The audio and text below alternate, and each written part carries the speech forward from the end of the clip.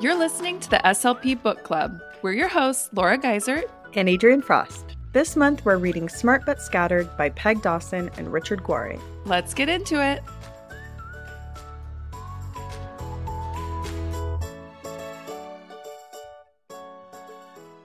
Hi, Adrienne. Hi, Laura.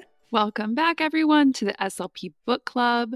In this episode, we are discussing Smart But Scattered, and we'll be doing chapters 3 through 5. We are still in part 1 of the book, which is giving you some background on executive skills and helping parents or educators figure out why a child is maybe smart but scattered and where their strengths and weaknesses lie. Chapter 3 is titled How Your Own Executive Skills, Strengths, and Weaknesses Matter. And they kind of set this up in the last chapter. A lot of times parents will have the same patterns as their kids. So if you're really disorganized, your child is probably going to be disorganized and lose their homework and have a messy desk. So maybe you can address these things together. They start the chapter with the story of Donna and her 14-year-old son, Jim, which I don't know why I think the name Jim is hilarious for a child, but that's neither here nor there. I just love when there's like a name you think of it as a man's name, but for a child. Jim, the 14-year-old. So Donna loaned her cell phone to Jim the day before, and now he's at school and she can't find her phone anywhere, which, side note, who does not know where their phone is before they go to bed? I don't know. I always have eyes on my phone, I think, but maybe parents lose it more. My sister does lose it a lot, her phone. I was thinking maybe this was just written a while ago before everybody was so attached to their phone. Oh, like this was a Nokia. Maybe. I mean, I was thinking like, I can't even remember the last time I left the house without my phone, forgot about it. Maybe the last time was, I feel like I was just out of high school. And I was like, went somewhere, I was like, where's my phone? But ever since then, it's no. I think I've had that moment where I've been at the grocery store and I stick my hand in my purse and realize it's not there. And you just have that panic, even if you don't need it for anything. You feel this uneasiness just that it's not there. And then you go out and it's just like plugged in your car or something. But Jim, the son, has a totally disorganized, messy room. His mom just usually ignores it, closes the door, and he thinks she's a total neat freak. She thinks he's a messy slob. She starts to search his room, but then she gives up. She goes to work and just hopes there's not an emergency that she needs her phone for. We'll come back to this. Then they tell the story of Mindy, a little girl. I forget how old she was. I want to say 11. Yeah. She was waiting for her dad after dance practice, and it had been 25 minutes. And Mindy and her mom are really time conscious. She is the type of kid that always leaves herself enough time to get to the bus stop and complete assignments. But her dad is really loosey-goosey with time. He's always late. He's always getting really distracted. And when he finally pulls up, Mindy is super upset. She's like, "Where were you?" And her dad's like, "You knew I wouldn't forget you. Sorry, I had a phone call that went long." The point the authors are trying to make with these stories is that problems often seem way more severe when children have parents with a really different pattern of strengths and weaknesses when it comes to executive skills. So if Donna had difficulty with organization, she could empathize more with her son and share with him how she's overcome the problem. It's hard for her to bridge the gap and to help him build the skills he lacks because she just doesn't understand him. It's, it comes more naturally to her to be really organized. And it's the same with Mindy and her dad. He doesn't think being late is a big deal, so he just really can't understand Mindy's reaction. They don't understand each other. Yeah, I was really surprised to read that your child, or any child, right? Maybe a child you're working with, if they have weaknesses that are your strengths, that can be really highly frustrating. And I just felt like that was a great reframe for me. So often with frustration, it's really hard to kind of pinpoint why. And once you're feeling really frustrated, you're just kind of like already in an altered, frame of mind. And you can't really focus on like asking why so much. But I was like, wow, that is just really interesting to think about. And they talk about, I'm sure you'll cover later about how you can work on the skills that are weak. But at the same time, I think if you're strong in those areas, why don't you just get it? It's so easy for me. Why can't it just be easy for you? It's harder to empathize with that, I think. Yeah. And when I was reading this, it made me think back to kids who I've worked with, who I get frustrated with. And It was always the kids who were really squirmy and lacked impulse control. You know, those kids were Mm. like, they're sitting at Mm-hmm. the speech table and suddenly they're on the ground and their chair is knocked over and you're like, why can't you sit still? And that's because I'm able to sit still. I could sit in a 3-hour lecture and listen and pay Right. attention. I probably would have to get up to use the restroom, but like I can sit still and Yeah. be focused. And I am really inhibited too. I really think a lot before I talk, before I act. And so those kids who just blurt things out, grab things, when you bring out a toy, they just grab it. Those Mm. are the kids that I get frustrated with. And Mm. that's because those are my areas where I've never had to think about them.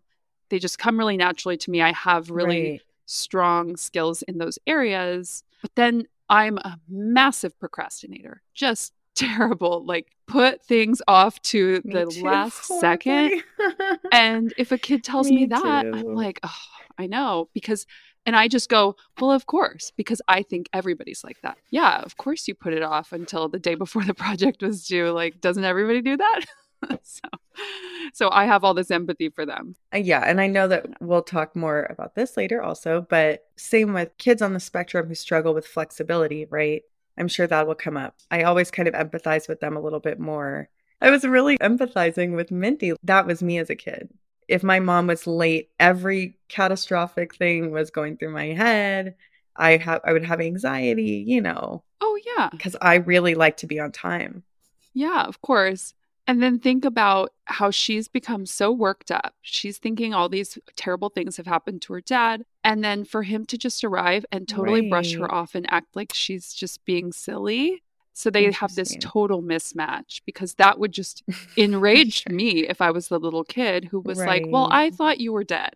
So don't just brush this off. But, they're setting up that when parents have a better understanding just about the nature of executive skills in general, and then also their own processing style, they'll find it easier to understand their children and identify intervention strategies that will be a good match for their child's strengths. So they can recognize that they're a good fit, which would mean that they have difficulties in the same areas of executive skills. And then they can go into projects and routines together, knowing that you face the same challenges and find ways to work through them together with humor and cooperation. But even if you do have different patterns, like Mindy and her dad, it could be a goodness of fit because Mindy's dad might be able to strategize how to teach Mindy to be more flexible. He could make a game of estimating how late he will be. They were like, he could tell her to always expect him to be 20 to 30 minutes late and plan accordingly. It's like, so is she just supposed to sit there? Maybe she could have her homework with her and she sits there for 25 minutes, or does she need to tell her dad that practice is over 30 minutes before it actually is so that he shows up on time? Haven't you known people like that? I've done that. I had one of my best friends is chronically late, and I would just tell her a different time. I feel like I've known people that are chronically late, but I've never told them a different. Well, stick it in your toolbox for next time. You'll have a strategy. Oh, and then it made me laugh because they said that if she learns to accept her dad, it might help Mindy in the future when she marries someone just like him. Good luck, girl. Okay. But it made me think of my fiance and myself because we have really different patterns and personalities. And there are some things that we just simply cannot understand about each other. And I'm about to get into the questionnaire you can take to figure out your strengths and weaknesses. But recently we had a day where I had had my day totally planned out. I had blocked out exactly when I was going to do everything that day, errands I was going to run. And then when he got up, he told me that he needed me to drive him to work because his car the battery had died. So I flipped out, basically. I was like, this throws my whole day off. The lid is flipping. I did. My lower brain took over. I just was totally irrational and I couldn't calm it down. I was getting so frustrated. Then it's like, oh, well, if he needs me to take him to work, why isn't he getting ready faster? He knows he's messing up my day. I was being so inflexible, so irrational. It ended up working out. Everything worked out that day even better than I planned because I reworked some things, and I ended up texting him, apologizing for how inflexible I was and saying, you know what, the day ended up going better and more smoothly than if I had done it the way I planned. So it was like a little lesson for me, but I just recognized that if you do have a partner and you guys have different strengths and weaknesses, it can cause big problems, because for him, he was like, what is the big deal? Yeah. What are you so worried about? So there is a questionnaire that they designed for parents, and you can fill it out to find your strengths and weaknesses. So for me, my biggest strengths are response inhibition, which I already mentioned. I'm very controlled in my actions, working memory, and goal-directed persistence, which I don't agree with. They worded one of the things kind of weird. Let me just tell you what they said. I believe in setting and achieving high levels of performance. So I was like, well, yeah, I believe in that, but do I do it? Right. Task initiation. Do I always follow through on goals? So I ended up having strengths in that area. And then my weaknesses are task initiation, which you just said, flexibility, and organization. Adrienne, did you take the test? Oh my God. This feels like I'm exposing my truth at this moment. Be vulnerable. Okay, so my strengths are working memory.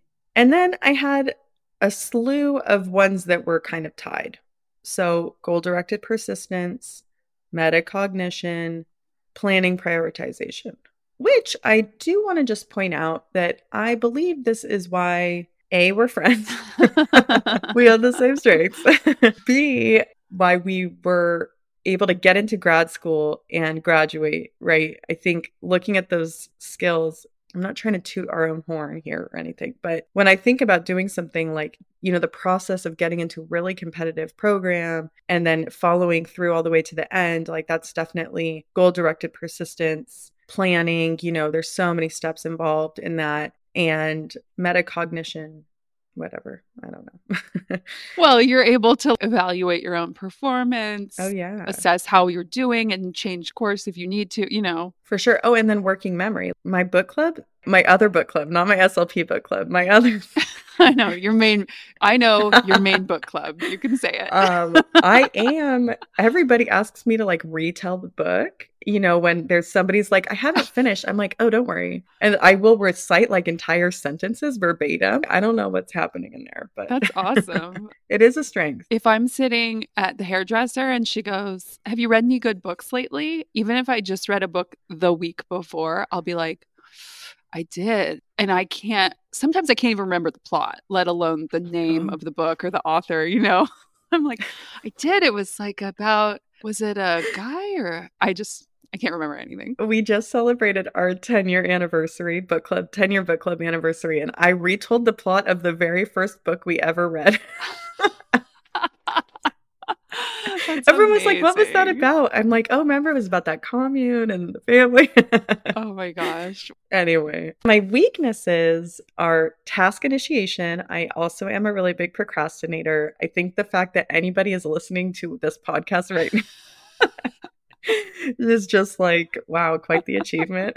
I know, because we started talking about the book club in November and we got episodes out by January. We did it. Yeah. That would be goal-directed persistence coming in. Yeah. We were like, we are starting this. And then also flexibility that is a weakness for me. And I agree, Laura, everything you said, you know, I struggle. I like a plan. But I was thinking about it when you were talking, and I guess this is a really personal episode. That's okay. I think a really big pet peeve of mine is when people are not considerate. And sometimes I think when it comes to somebody who's not flexible, and I'm not saying kids who are like on the spectrum, which is that's like rigidity. But I think flexibility, for me, it feels often like someone's being inconsiderate when they don't acknowledge my plan or don't acknowledge that I have other things going on. And then that's like this double whammy trigger that probably affects my other weakness, which really task initiation and flexibility were low scores. I would say emotional control is sort of in the middle, but I do think I've gotten better at that over time. But, you know, then I'm grumpy because I'm like, wow, what about me? What about my plan? I know. If you're working in special education and you're a member of a lot of IEP teams, I felt like I was always the person who had to be flexible and things were always on other people's terms. And, Mm, in those situations, I always stuck it out for the whole meeting where other providers would just be like in and out really fast. And, these parents get this one meeting a year. And if you are just acting like you don't have time for it, I mean, I understood there were times where I right. had to do that. Clearly, everybody has to do that every once in a while, but I know what you mean. There were a lot of grumpy days for me where other people just were only considering their Right. own schedules and their own needs and things like that. Yeah, you're right though. I mean, we could probably do a whole episode about just working in the schools. Maybe that'll be a bonus episode later. So, if you have the same patterns as a child, you can address them together. Weaknesses that coincide could also lead to problems, though. So, if you are a parent and you have a poor working memory and organization skills, and your child has those same patterns, things could always be lost. The teacher might be frustrated that permission slips aren't getting signed, homework isn't getting turned in because you're both so disorganized. If flexibility is one of your strengths, it makes you less likely to be irritated or annoyed by your child's executive skill weaknesses. So if you think about Mindy's dad, he is so flexible. And they do say that if flexibility is a strength, then you can overcome a lot of different weaknesses in your child because you're less likely to just get riled up by their weaknesses. My gosh, they talked about that. It had its own little box in the book. I was like, wow, that's clearly the best strength to have because it's like gets its own Being special flexible. place on the page. Being flexible is such an asset. Yeah. And yeah, I just don't have it. So I'm wondering if I'm going to look up if there's a self-help book I can read. I think as we continue to do this month's podcasts, we're probably going to learn some really great strategies that we can use in our own lives. But I did want to make one comment, which was I liked how they came up with some strategies. If you and your child have the same weakness, I was thinking, wow, what a beautiful way to relate to your child, to be vulnerable with them. I see you struggling with organization. I struggle with that too. You're being an example to them by showing these are strategies that I use to help with organization. We can do this for you as well. And then also showing them you can still be a successful adult like I am, hopefully. But I just think that, wow, that's a really great teaching moment, a way to be vulnerable and relate to your child, and probably would help them not to feel so defensive or attacked when you're having this conversation that could be kind of hard, Yeah, definitely. I think we're talking a lot in terms of parents and their kids. This book is written for parents, but I'm thinking also when you are working on these types of skills with the kids you work with, it's probably very valuable for them if you, as their speech therapist, say, I see that you're struggling with this. My issue is that I have trouble with this, this, and this. And I think, yeah, kids like it when they hear that adults aren't perfect. That was actually the next note that I had written down was I wanted to say that, yeah, this is for parents, but think about how the kids in your groups love it when you make a mistake, when you say something wrong or you do so they just like die. I think that you can apply that same principle to this, to just say, I'm not perfect. I have a hard time with that too. We're going to work on it. What a beautiful thing, especially kids that are on IEPs and are getting pulled for services. They feel like the odd man out a lot anyway. So it would just be really nice to be able to extend a little lifesaver to them. Like, me too. Yeah.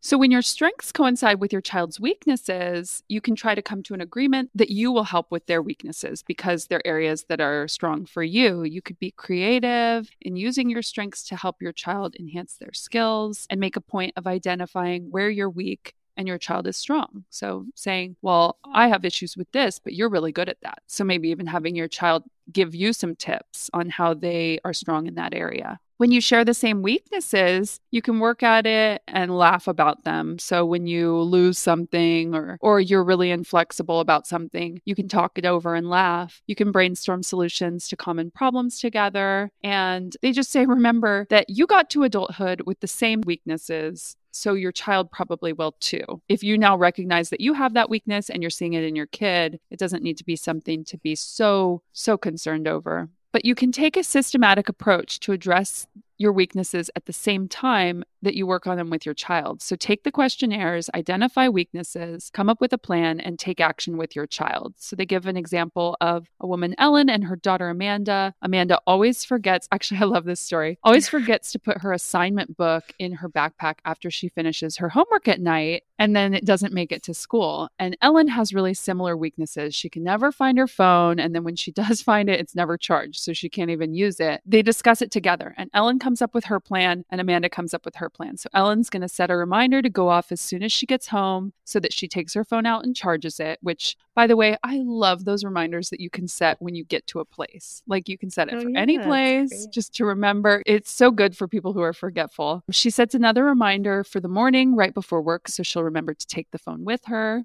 And then Amanda is going to put a neon sign, which at first I was picturing like a real neon sign, like a glowing. I think they meant a post, right? A neon poster board. Poster board, or she just has to plug it in. I was like, wow, they're having a neon sign custom made.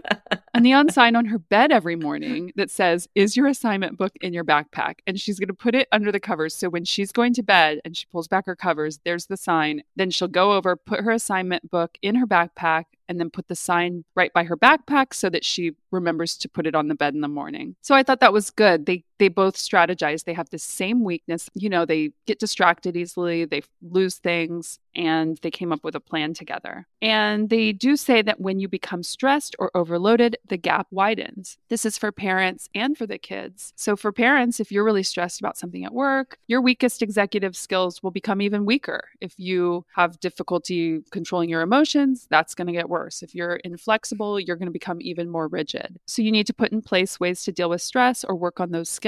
You could ask for help if you need it, postpone big projects. And they say, don't work on the strategies in this book if you or your child are under a lot of pressure or stress, because behavior change is really hard and it's best undertaken during periods of calm. So that is it for chapter 3. We are going to move on to chapter 4. Chapter 4 is matching the child to the task. They start this chapter with a story of Carmen. She's a really shy 10-year-old girl who's asked to collect raffle tickets and announce numbers at an event that her Girl Scout troop is having at a nursing home. And when they're driving home, her mom notices she's really quiet. And Carmen ends up telling her about the assignment and how nervous she is about it because she doesn't like talking in front of a lot of people. And her mom comes up with another plan because she's really good at piano, that maybe she can practice a lot and then just play piano in the background during the event. So the mom calls the troop leader and suggests the plan, and the troop leader loves it. So when things aren't a good fit for a kid, you can always opt out if it's an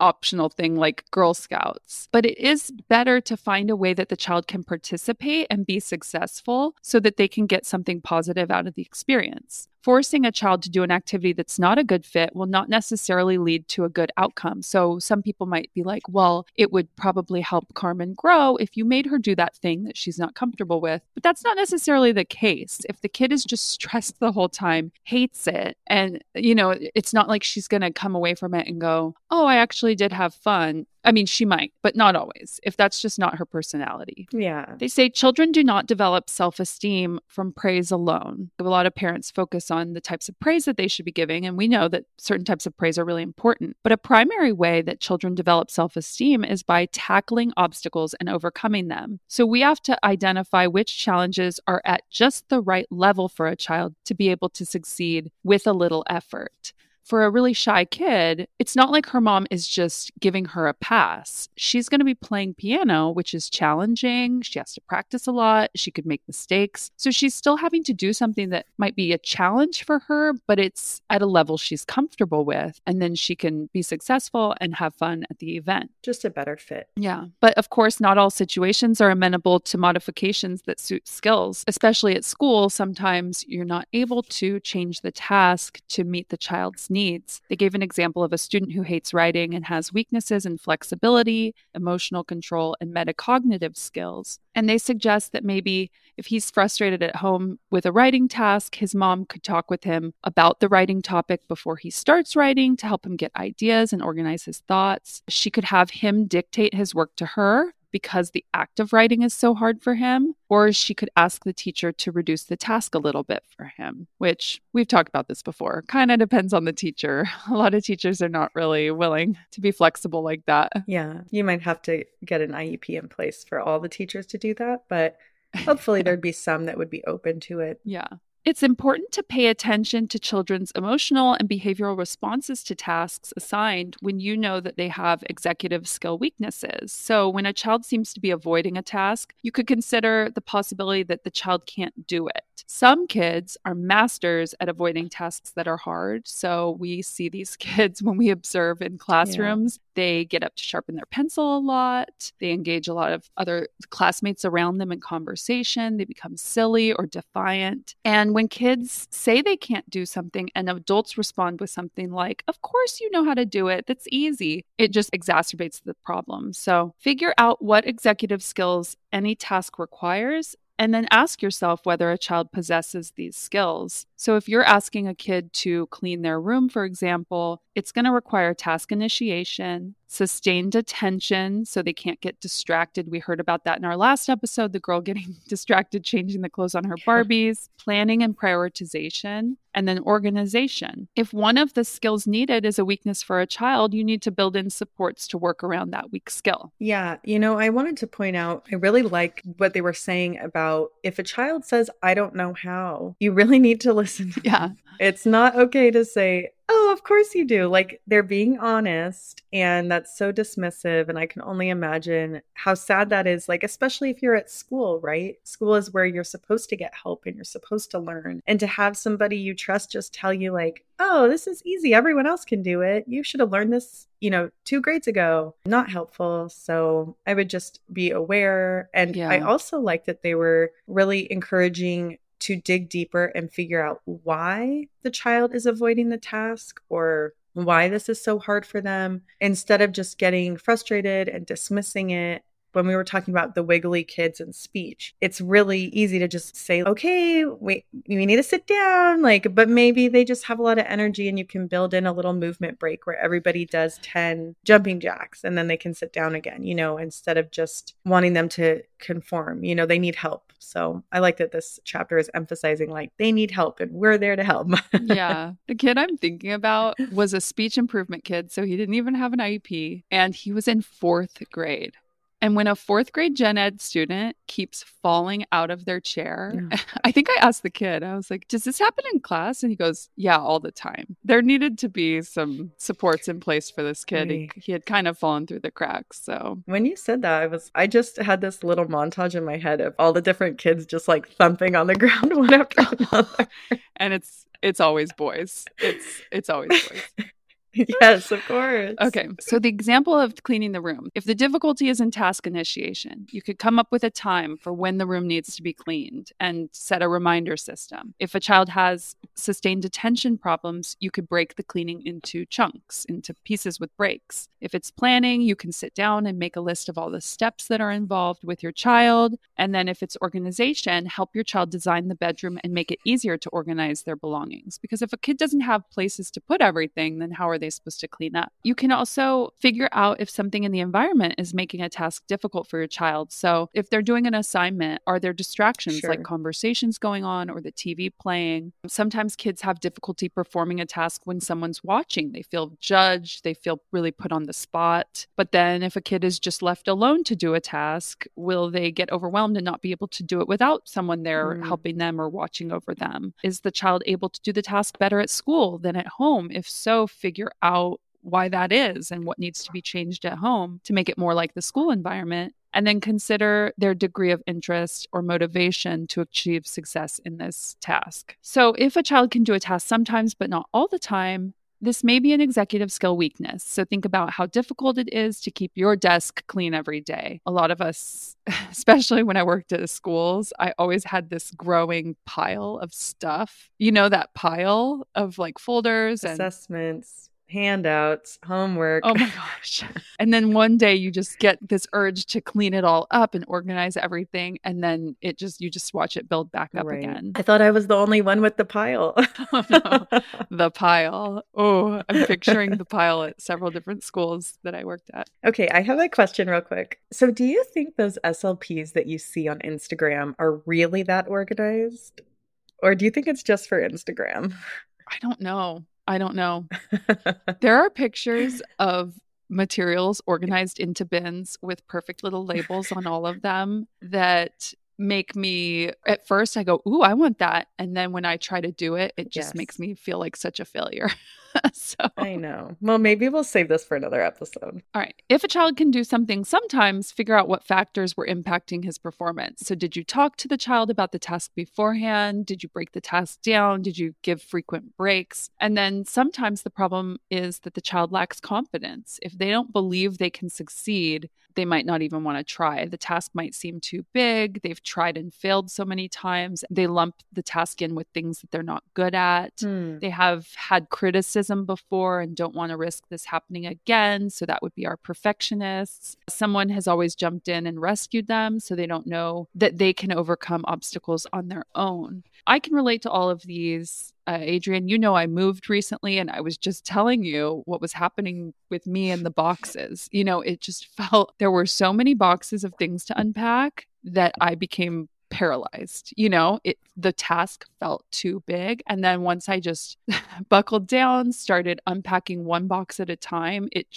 snowballs and you get it going. But when something feels so big, it feels insurmountable. And I'm sure a lot of tasks are like that for kids, especially big projects at school. Yeah, I feel that too. Like, especially that dread factor of something you have to do. It could just be something like organizing the closet or, organizing like under my sink in my bathroom. I feel like I just put a lot of stuff in there and then it's chaotic and I put it off because then I start dreading it. But once I do it, it takes way less time than I thought. Feels so much better. And then I kind of feel like, wow, why did I put this off for so long? I have areas of my house that are super organized. One time I watched some episodes of The Home Edit on Netflix and all of a sudden I just was an organizing machine. Oh, yeah. Instead of a junk drawer, I have all these little drawers with labels on them, like rubber bands, pens and pencils, Post-it notes, AA and AAA batteries, other batteries, Genius. like I have some areas where you'll be like, wow, are you the most organized person on the planet? Oh, yeah. And then you open a cabinet and you're like, what's this? The same with like going through your closet and giving things to Goodwill or whatever. I know if I went through my closet, I'd have so much more space, but just the task just feels ugh. So if any of this is happening, you can alter the task in some way to make sure the child achieves quick success and praise. You can get the child started on a task and let them know that you won't let them fail. So just say, all you have to do is start, and I'm here to help you if you run into a problem. Offer to practice or rehearse a problem situation with them. When there's a poor fit between the task or environment and the child's executive skills, children will take control by escaping or avoiding it. And Peg, the author, one of the authors, gives the example of her son when he was in preschool starting to misbehave on play dates with his friends who stayed for too long and knowing that his mom would read the cues and end the play date. This made me think of those people who are in a relationship that they want to get out of, and instead of just doing the hard thing and breaking up with the person, they cheat. Yeah. Do you know what I'm talking about? Anything. Of course, it would be so much easier in the long run if you just had the conversation, but then you're like, oh, I'll just do this. I'll misbehave and get out of it that way, Right. Instead of the kid just going like, okay, I think I'm too tired to play now. So that was chapter 4, just talking all about how a child needs to be matched to the task correctly. Their skills need to match up to a task in order for them to be successful and how you can match them up. All right, so moving on to chapter 5, we have 10 principles for improving your child's executive skills. So the first principle is teach deficient skills rather than expecting the child to acquire them through observation or osmosis. So many parents and teachers foster executive skill development through incidental learning, just a loose structure, giving models, occasional prompts. But a lot of kids need a lot more direct instruction, especially if this is a really big weakness for them. So you define problem behaviors, identify the goal that you want them to reach, the goal behavior, and then develop and implement an instructional sequence, and then gradually fade prompts and supports. And they do say that this process will be described in more detail later in the book. So we'll come back to that. Number 2, consider your child's developmental level. So parents sometimes have really unrealistic expectations for their child's level of independence. And we see this in IEPs a lot. They give an example of a parent who expected her 8-year-old to remember to take her asthma medication on her own every morning. Right. Or parents who are really frustrated with a high school freshman who doesn't have a plan for college. And I can relate to that. I was totally lost. Me too. I actually have that written down. So you need to understand what's normal at any given age, which is great. We had towards the beginning of the book a breakdown of all these executive skills and what you should expect at each age, even down as early as preschool. So yeah, go back to chapter 2 to see what's expected. And then when your child's skills are delayed based on age, that's when you'll know that you need to step in and intervene at whatever level your child is functioning now, not at the level they should be functioning at, but what level are they at now? And match the task demands to your child's development level, not necessarily their age. So we can think about that in the speech room. We can't always expect all the kids we work with to be performing at the level that some of their peers are. We need to, scaffold and set things up so that they can be successful with the skills that they already have. 3, move from the external to the internal. You organize and structure your child's environment to compensate for the skills that they have not yet developed. The example is crossing the street. When your kid is really young, you hold their hand, and then as you cross, you keep telling them to look both ways. You explain that rule over and over until it really becomes internalized, and eventually you trust them to cross the street without holding your hand, and then by themselves when they're a little older. Change things outside the child before moving on to strategies that require the child to change. So some examples they give are that you need to keep cueing your child to brush their teeth instead of just expecting after one time that they're going to remember. You need to keep tasks brief. If they're really young, you can't expect a child to do something that requires a lot of sustained attention. Keep a party small to avoid overstimulation for a child that gets easily worked up. And then hold hands while you're walking in a parking lot. So you do things to kind of provide safety for them or to make sure that they're successful until it becomes internalized. And then number 4, remember that the external includes changes you can make in the environment, the task, or the way you interact with your child. And I wrote, did they just add this one because they wanted to have 10?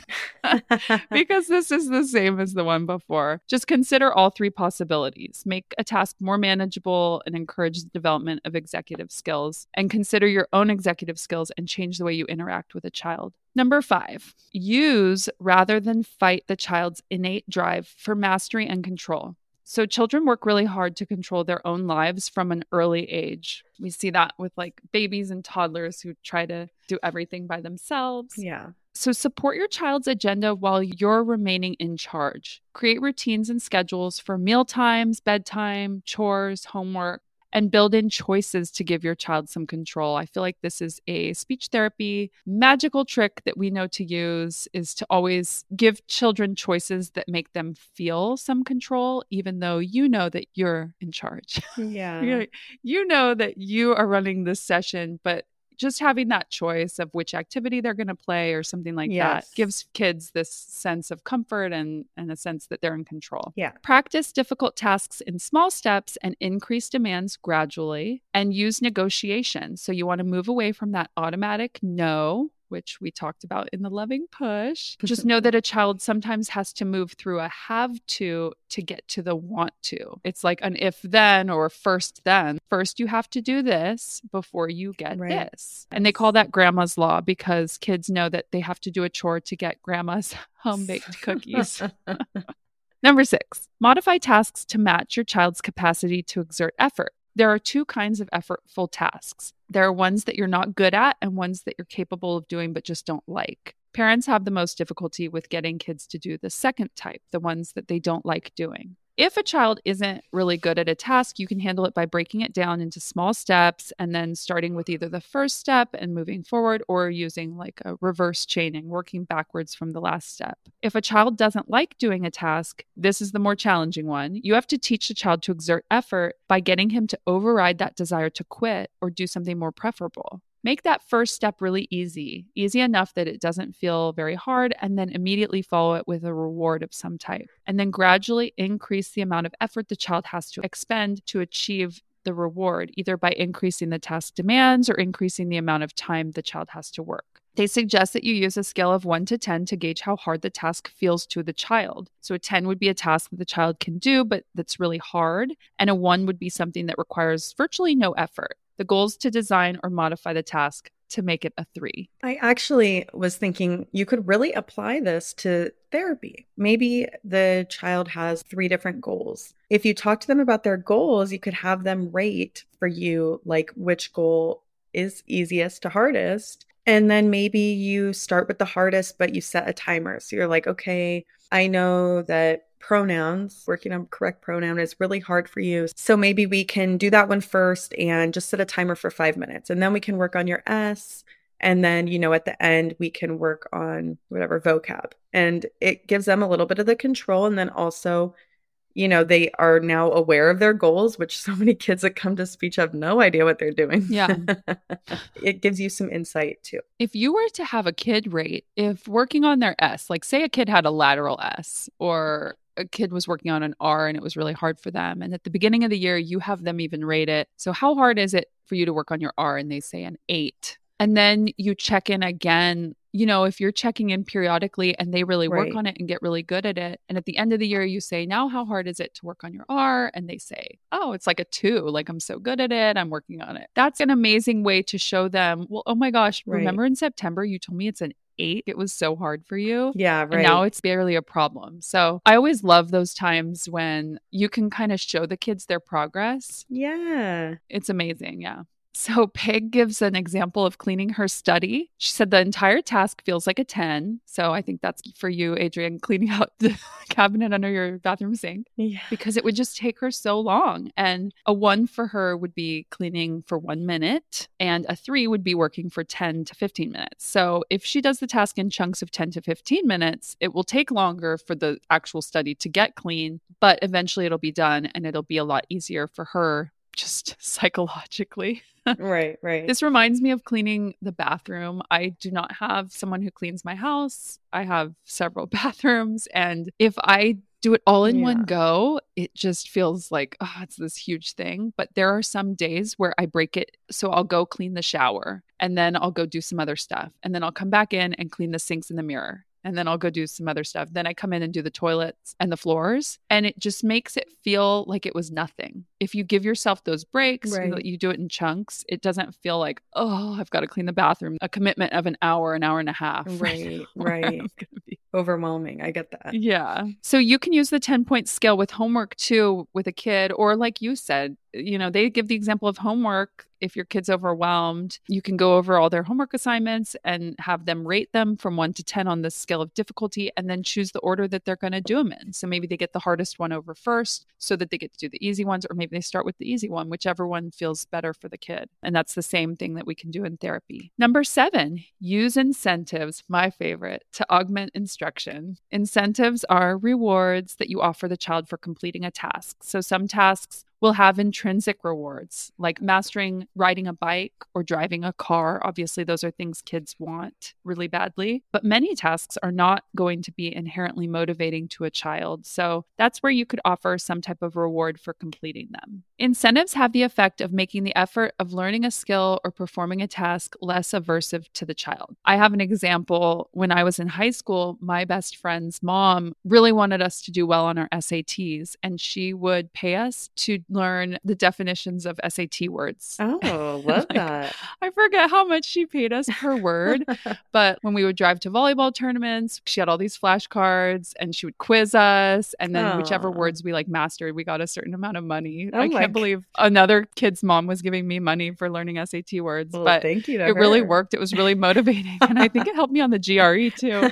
But that same friend, her parents gave her money for A's on report cards. And that was super duper motivating. And I know that that's something some people don't agree with, but it was really, really motivating for her. She got great grades. And, if that's what parents have to do sometimes to keep their kids on track, I don't see a problem with it. Yeah, right. Number 8 is provide just enough support for the child to be successful. So adults who work with kids tend to make 2 kinds of mistakes. Pay attention, speech therapists. Either they provide too much support and the child is successful but doesn't develop the ability to perform the task independently, or they give too little support so the child fails and again never develops the ability to perform the task independently. Yeah. So you need to determine how far a child can get in the task on their own and then intervene. Don't do the task for them. Just offer enough support to get over the hump and moving towards success. Yeah. And of course, this is a really fine balance, trying to find that place where you're providing just the right amount of support. It's a lot of trial and error, but it's what we aim for, I guess. Right. You have to find the balance. Yeah. Number 9 is to keep supports and supervision in place until the child achieves mastery or success. A lot of times, adults are really good at getting a child set up and teaching them a skill, but then they back off too much and too soon and expect the child to keep it up when they really can't. So a really common one is when you get an organization system in place, either in their desk or their backpack, and then you just expect them to be able to keep on top of it. But really, they need that support from you to continue and really make it a habit. Right. Okay, so you mentioned yesterday about in middle school planners. And I know that at the beginning, you know that feeling at the beginning of the year when you're starting school and you're so organized and you're writing down your assignments. You're just like, this is my year. I'm going to be so organized.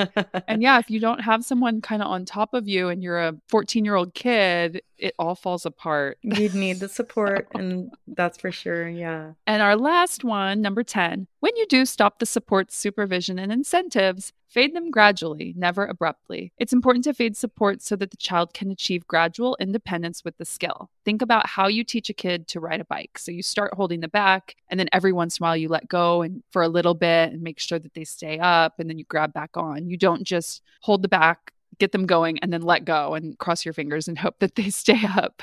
So they wrap this up by saying that they've embedded the ABC model into these 10 principles. Right. And that applies to any behavior you want to change. Right. So ABC stands for antecedent, behavior, consequence. So the antecedent is changing what comes before. So that would be when you change the external factors, the environment, your own behavior. The behavior would be that direct teaching where you're teaching the child the skill explicitly. And then the consequence would be either incentives that you give or penalties that you give. Or, I mean, if there is some inherent reward that the child wants to achieve that success, I guess. So in the next chapter, we're going to be talking about mainly the antecedent. So we'll be talking about modifying the environment and reducing problems and changing any external conditions to show you how to make a task easier for a child. I can't wait to get into it. Those were our 10 principles for improving your child's executive skills. So these principles are going to be woven throughout this whole book. But in the next episode, I think we're really going to be getting into the strategies. We've been setting the stage, and now we're going to start talking about the strategies that we can use to improve kids' executive skills. I'm excited. Can't wait. So that is it for episode 2 of Smart But Scattered. We hope that you'll join us next time. We'll be discussing chapters 6 through 9 of Smart But Scattered. Bye, Adrienne. Bye, Laura. The SLP Book Club is not just a podcast, it's a community. Go to facebook.com/groups/the SLP Book Club to join the discussion after each episode. Want even more of the SLP Book Club? We've made all the resources for this book, including chapter summaries and visuals, available for free on our Patreon. Go to patreon.com/the SLP Book Club to download these great materials. To learn more about the SLP Book Club, go to theslpbookclub.com. You can contact us by emailing hello@theslpbookclub.com. Follow us on Instagram @SLP_book club. Find us on TikTok @the SLP Book Club.